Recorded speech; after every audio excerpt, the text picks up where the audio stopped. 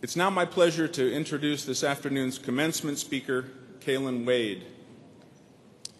Kaylin is graduating with highest honors with a bachelor's degree in English. She was a finalist for the Chancellor's Award for Excellence in undergraduate research and recently completed a thesis advised by Dr. Frances E. Dolan entitled Sole Ruler of Mine Own, Awareness of Female Agency in Early Modern Drama.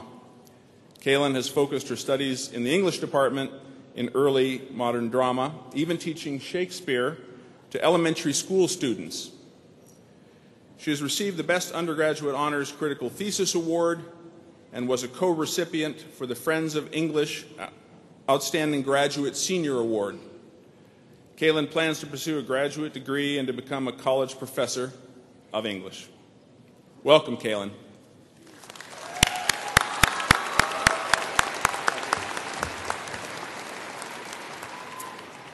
Welcome, Chancellor, Deans, Administration, and faculty, graduating class of 2009, friends, family, and viewers at home.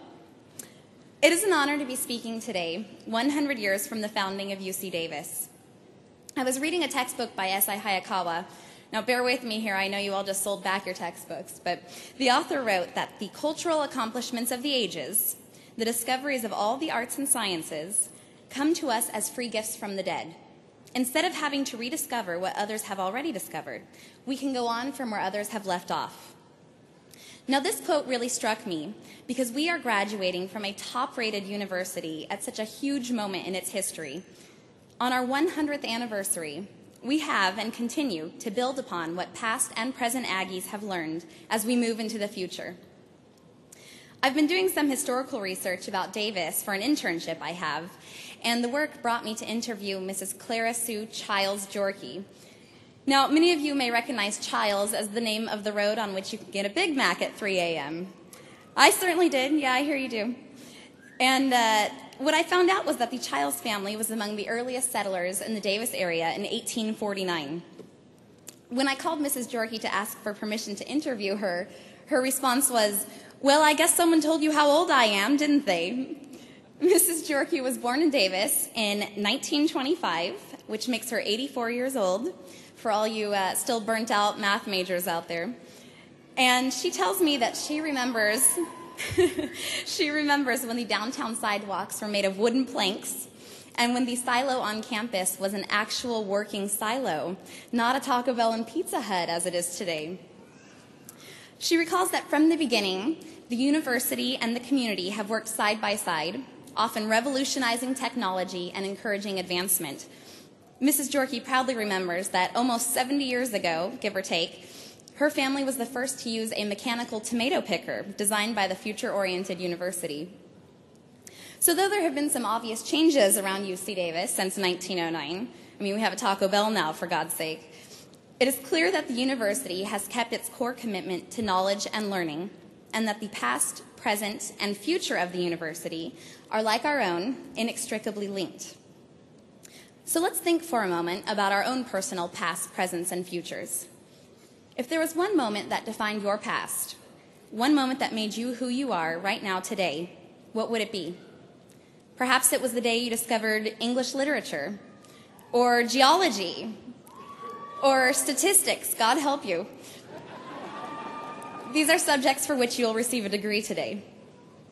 Now, imagine the moment you want to define your future, the job you will have, the family you will create, or the places you will go.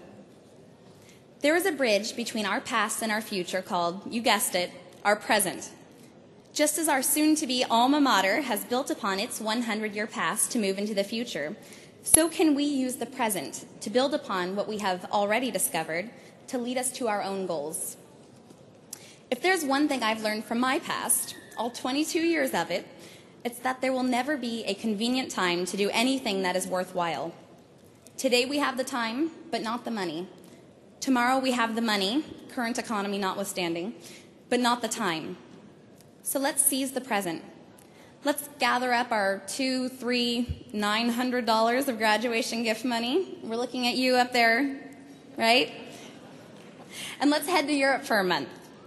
Let's pack up our Men's Warehouse two-piece clearance suit with the sweat stains in the armpits, and let's take that unpaid internship across the country. Take a risk. Make our past worth remembering and our future something to look forward to. Because if we make the most of every day, whether we volunteer 2 weeks in Africa helping orphaned monkeys, or whether we just turn off World of Warcraft for a full 24 hours, we will have accomplished something great. We will become the cure, the innovation, and the answer, because we took a risk to embrace our present before it slipped irretrievably into our past.